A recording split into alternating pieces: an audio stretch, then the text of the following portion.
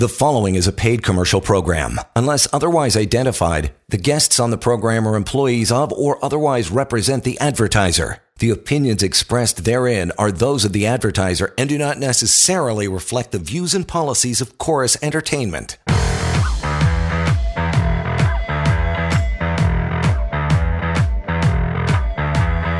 All right. We are back. We are here. Employment Law Show set to go again. Partner John Pinkus is in the hot seat, and he will be providing all the information and education over the next half hour or so. So feel free to stick around, tune in, and contact John anytime. By the way, 1-855-821-5900, help@employmentlawyer.ca. The email address, if we have some time a little later on this half hour, we'll try to get to an email. If not, John has a team who answers them all the time, so fear not. Feel free to send one along anytime. There's also another way to reach out, pocketemploymentlawyer.ca. That is basically, you got tons of helpful notes on employment law, all kinds of topics. Severance pay calculator can be found there as well, and of course a contact button to reach John and the rest of his team, pocketemploymentlawyer.ca. We are going to cover what you need to know about termination for cause. Very important topic. That is on the way. A couple bullet points that John will expand on, but we always start off the show with the case of the day. Pal, what do you got for us tonight, whatever?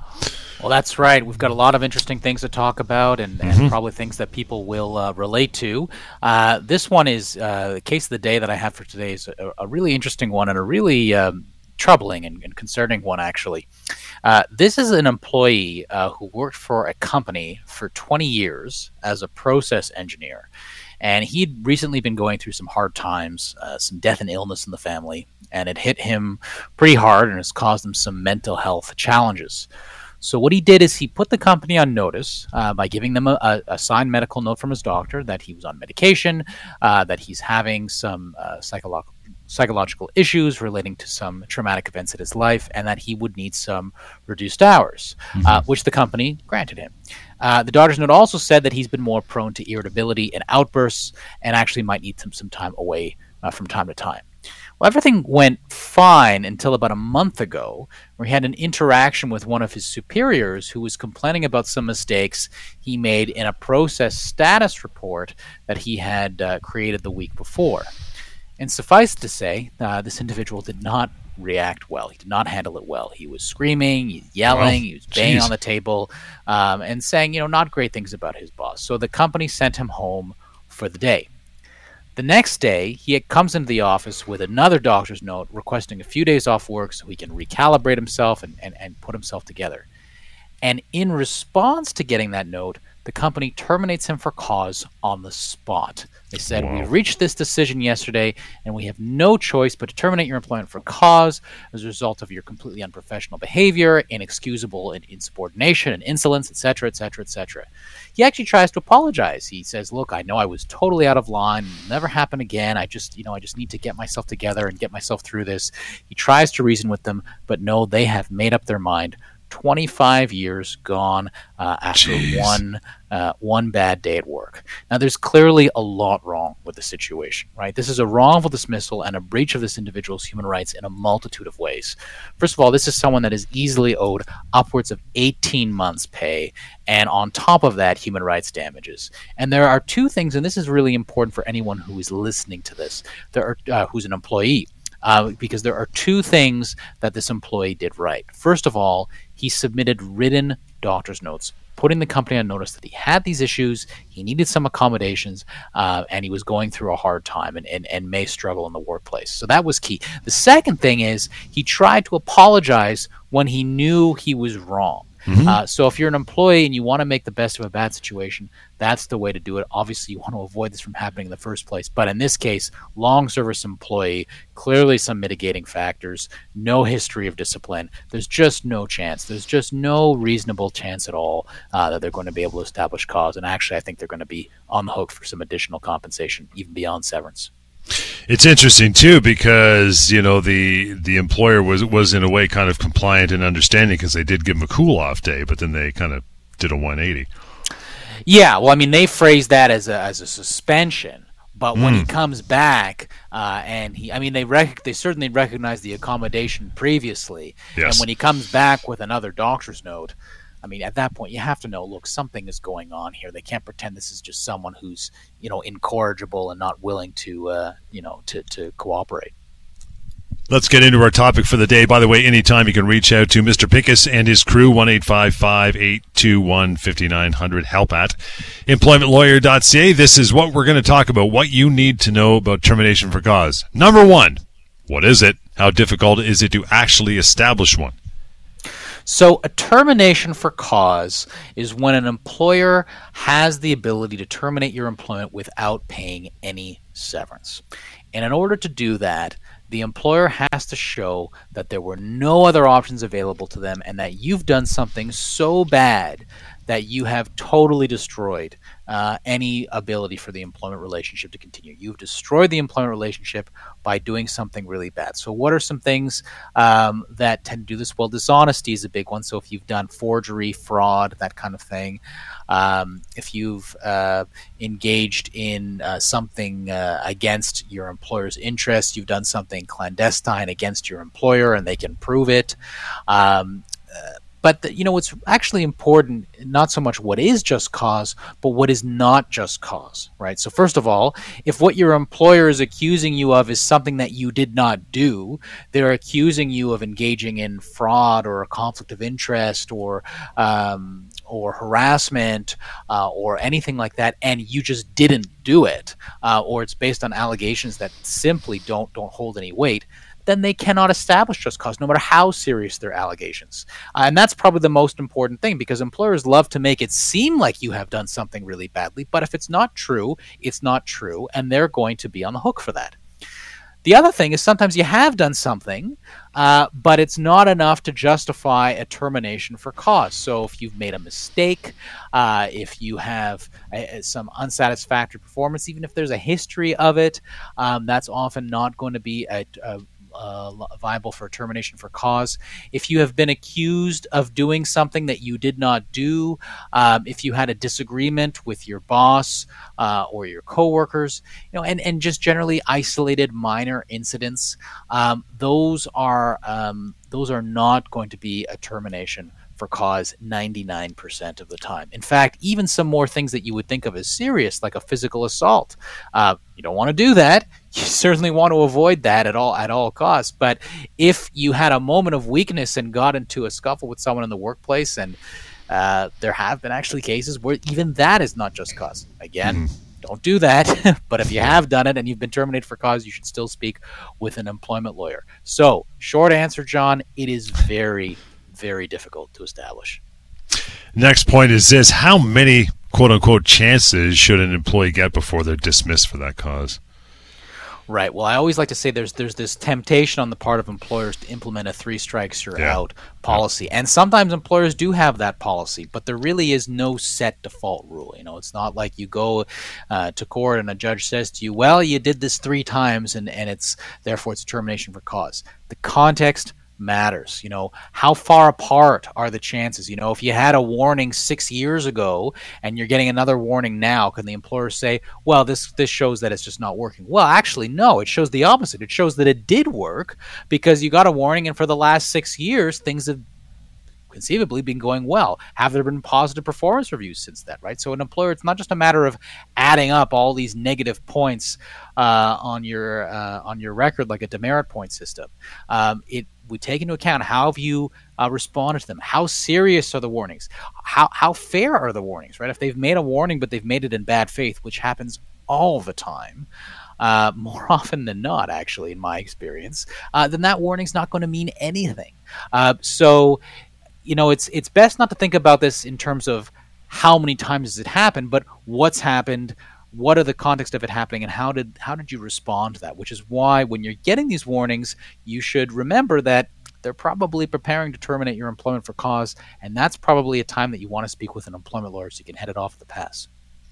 And again, reaching out to John anytime. I'll keep giving you that contact info, 1-855-821-5900, help at employmentlawyer.ca. One more point about this before we move on to some other things, maybe an email or two, and what you need to know about termination for cause. Is there a time where you get any severance if you're fired for cause? Well, John, if the employer has taken the position that your employment is terminated for cause, then unlikely you're going to be offered anything. You might be offered what's called a without prejudice offer. Say, well, we have cause, but we're so nice, we'll pay you this anyway. But typically, you're not going to be offered anything.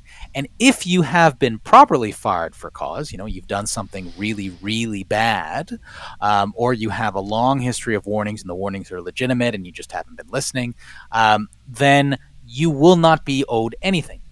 Okay. But if you have not engaged in that kind of behavior, or you've been accused of doing something that you did not do, then you are going to be owed the same severance that anyone who was terminated without cause will be owed. Just because the employer alleges it does not actually change anything. They have to prove it. It's really interesting as well, the level of cause. You mentioned the 3-strike rule, where it's such a high threshold for it. And as you say, employers just say, you know what, you've done one thing, you dropped a skid or you drove into the back of a company truck. That's enough. Out you go. You qualify for the capital punishment of termination cause. And we're going to let you go. This must overwhelm your desk on a daily basis, right? Yeah, or employers who did give 2 or 3 warnings and think, oh, well, that's 3 strikes, you're out. Well, no. This is someone's life. It's not a baseball game, right? You have to actually look at the circumstances of what happened. Some employers will implement that kind of 3-strike rule, but that's not a real thing. The law cares about what really happened here, and was this employment relationship really unsalvageable? With that, we'll take one small break and get right back into it, reaching out to John and the crew at his side, 1-855-821-5900, help@employmentlawyer.ca, and the website pocketemploymentlawyer.ca as well. We'll continue. Still more to go. Stick around. Employment Law Show continues. You're listening to a paid commercial program. Unless otherwise identified, guests on the program are employees of or otherwise represent the advertiser. The opinions expressed therein are those of the advertiser and do not necessarily reflect the views and policies of Chorus Entertainment.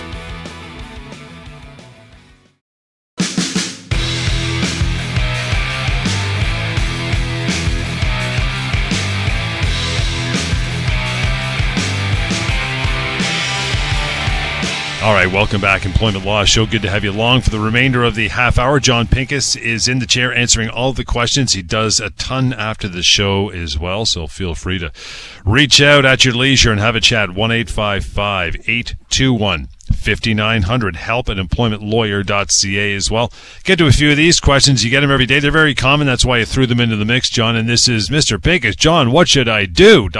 So we'll get to these. First one is, what do I do if I've been placed on a temporary layoff? It's got no return date. What are my rights? Well, it's not only if you've been placed on a temporary layoff with no return date, it's even if you've been placed on a temporary layoff at all, right? We saw so much of this during the pandemic, and this is something that is going to continue because layoffs will always be around. And what you need to do, the first thing you need to do is you need to think about whether this is something you're okay with. And that kind of discussion is the perfect time to speak with an employment lawyer. Have you had layoffs happen before? Have you agreed to layoffs? Have you agreed to them in writing, or have you agreed to layoffs historically throughout your employment? If you have, well, then there's probably nothing you can do about it because that's just the nature of your arrangement with them. But if you haven't, then you can say, well, no, this isn't, you may look at this as temporary, but I'm not agreeing to this, so I'm treating this as a termination.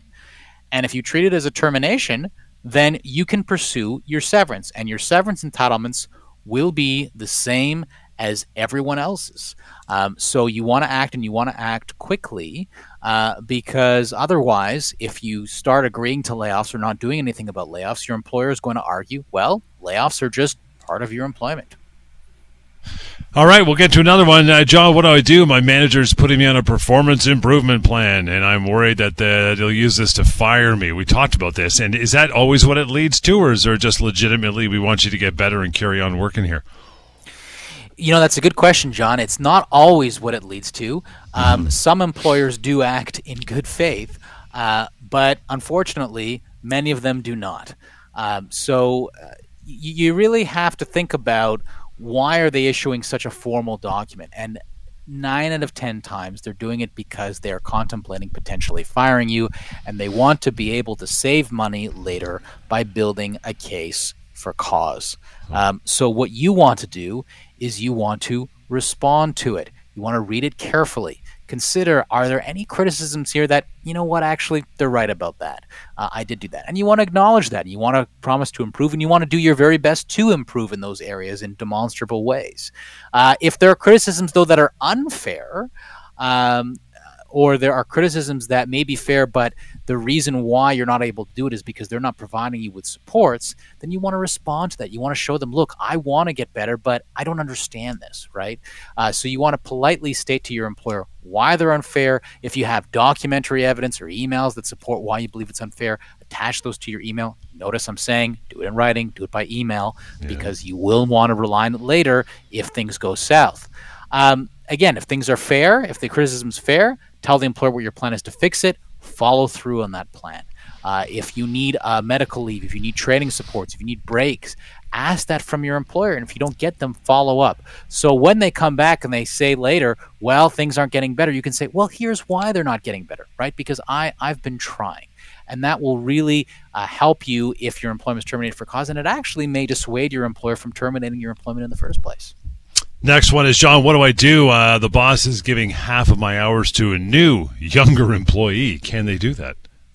Right. Well, we really need to look at the context, right? I mean, it's certainly tempting to start by accusing the employer of ageism, and that may in fact be what's going on. But do you have a history of your hours fluctuating? Because if that's the case, well, then that's not really a change in your employment.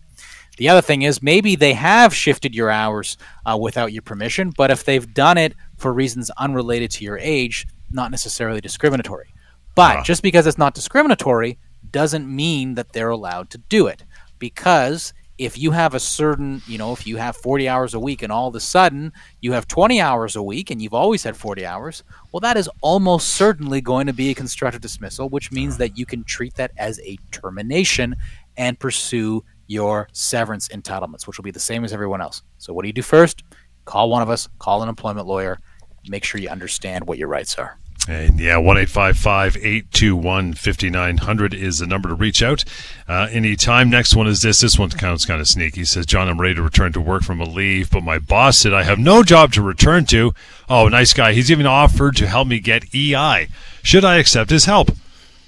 Right. You want to be very careful here because what employers often do is they do sneaky things with the record of employment. Like they'll say, oh, okay, we'll put a dismissed on the record of employment, but you asked for this, right? And when you go to seek your severance, they'll say, oh, no, we only issued the record of employment and put code M on it because he wanted us to help him get EI. And that's what he said. Here's his email, or here's the date we had this conversation.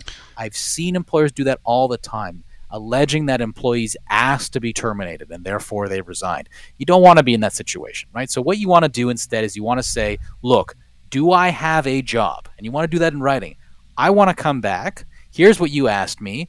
I don't want help getting EI. I want my job back. Do you have a job for me? And if they say no, it's at that point you say, okay, well, what are you going to be paying me for severance? And at that point, if you don't get a response, that's the time to get an employment lawyer involved so that we can help you get your severance. But you don't ask for help for EI if you're prepared to go back to work. Don't play that game with them. Yeah. You get to one more of these, John, what should I do in this situation? I've just been fired. I have 48 hours to sign a severance offer that my company says, well, it's generous. Should I sign before the offer expires? The pressure is on. Well, the good news is if you're in a situation like this, there's always going to be an employment lawyer who is available to speak with you before that time expires. Yep. There's enough of us, so don't worry about that. So give us a call. Do not sign it. Maybe it is generous. Maybe you have the 1 out of 10 severance offers that is generous. Chances are you probably don't, though, right? And 48 hours, by the way, that's not a reasonable time. The standard amount of time is at least a week to consider it. And if it's not a reasonable severance offer and it's not one that you should be accepting, well, then you have to consider that your rights don't expire for 2 years until after your notice of termination. So the first thing you want to do is you want to figure out, is this an offer that I should be taking? Go on the severance pay calculator and speak to an employment lawyer. And only after you have spoken to an employment lawyer should you decide, okay, you know what? This is a good offer. I'll take it. Or this is a bad offer. I'm going to negotiate it. And in the meantime, also go to pocketemploymentlawyer.ca, use the severance pay calculator app, and get a ballpark of where you should be. And the fact that it's a good offer, more like 1 in 100 are generous, never mind adequate, right? So feel free to reach out to John at any time in that regard. Let's bounce down to an email or two with our remaining minutes here, brother. Carlo up first says, hey, John, I work for a company that operates under the Canadian Labour Code. Do I still have severance entitlements? I'm a manager, and I read that I cannot start an unjust dismissal action if you're a manager. Right. So this is, again, a difference between an administrative regime and a common law regime. You have different rights under both. Now, federally regulated employees are subject to the Canada Labour Code, and there is an unjust dismissal procedure that they can follow, and they have certain rights under that procedure. And sometimes it makes sense to do that.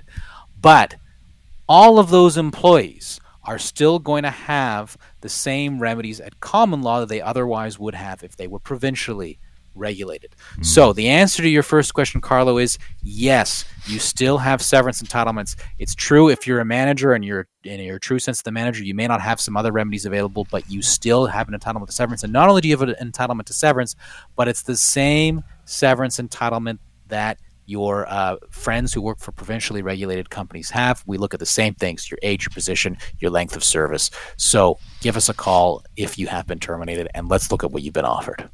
We'll get to John's email as well. John says, hey, John, my employer is asking me to work on a night shift. I've worked day shift for 15 years. Is this a constructive dismissal? Well, certainly that seems to have the bones of a constructive dismissal. Yeah. That's a pretty significant change, especially if you have conflicting obligations or something that is not going to allow you to do that. I've actually had the situation happen where sometimes people can't do it because they have medical problems working in the evening. So absolutely you should call us, and you should call us quickly, because if you work those shifts and you do that after a period of time, might not be anything you can do because you've now accepted that. So don't accept it. Let's speak first. You've often, and that kind of leads into a question I was going to ask anyway. Maybe this is not a hugely upsetting change to his lifestyle. Maybe it's a single guy. I don't know. Maybe he's got all the time in the world. So if he thinks maybe nights wouldn't be bad, I love the job, I love the people I work with, can I try it? You can try it, but in that case, you want to do it on a trial basis, right? And you want to carefully advise your employer, say, look, I have serious concerns about this. I'm going to do it on a trial basis, but if it doesn't work out, I expect you to return me back to my old shift, and if you don't do it, we're going to have a problem, right? And you may want to have help from an employment lawyer to draft that, because, hey, maybe it works out great, and that's a much better solution than having to pursue a constructive dismissal if you can stay at your current job and it works out. But if it doesn't, you got to prepare for that possibility. You might need to claim constructive dismissal. See if we get Ann's email in here in the last couple minutes. And Ann says, John, do I have to go to work if I'm anxious still about getting COVID-19? Well, if that's really the only reason that you are hesitant to return to work, the short answer is yes, you do have to go back to work. You can always and should always, if you're concerned about safety in the workplace, report it to Occupational Health and Safety. But typically, that kind of complaint is not going to lead to anything if all it is general COVID anxiety.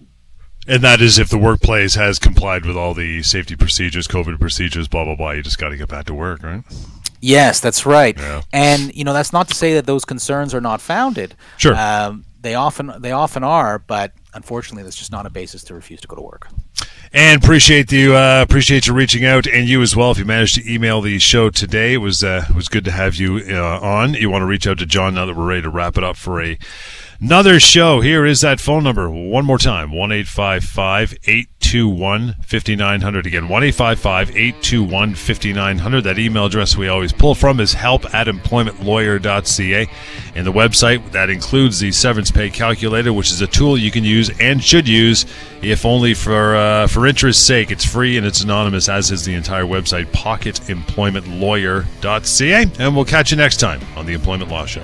The preceding was a paid commercial program. Unless otherwise identified, the guests on the program are employees of or otherwise represent the advertiser. The opinions expressed therein are those of the advertiser and do not necessarily reflect the views and policies of Chorus Entertainment.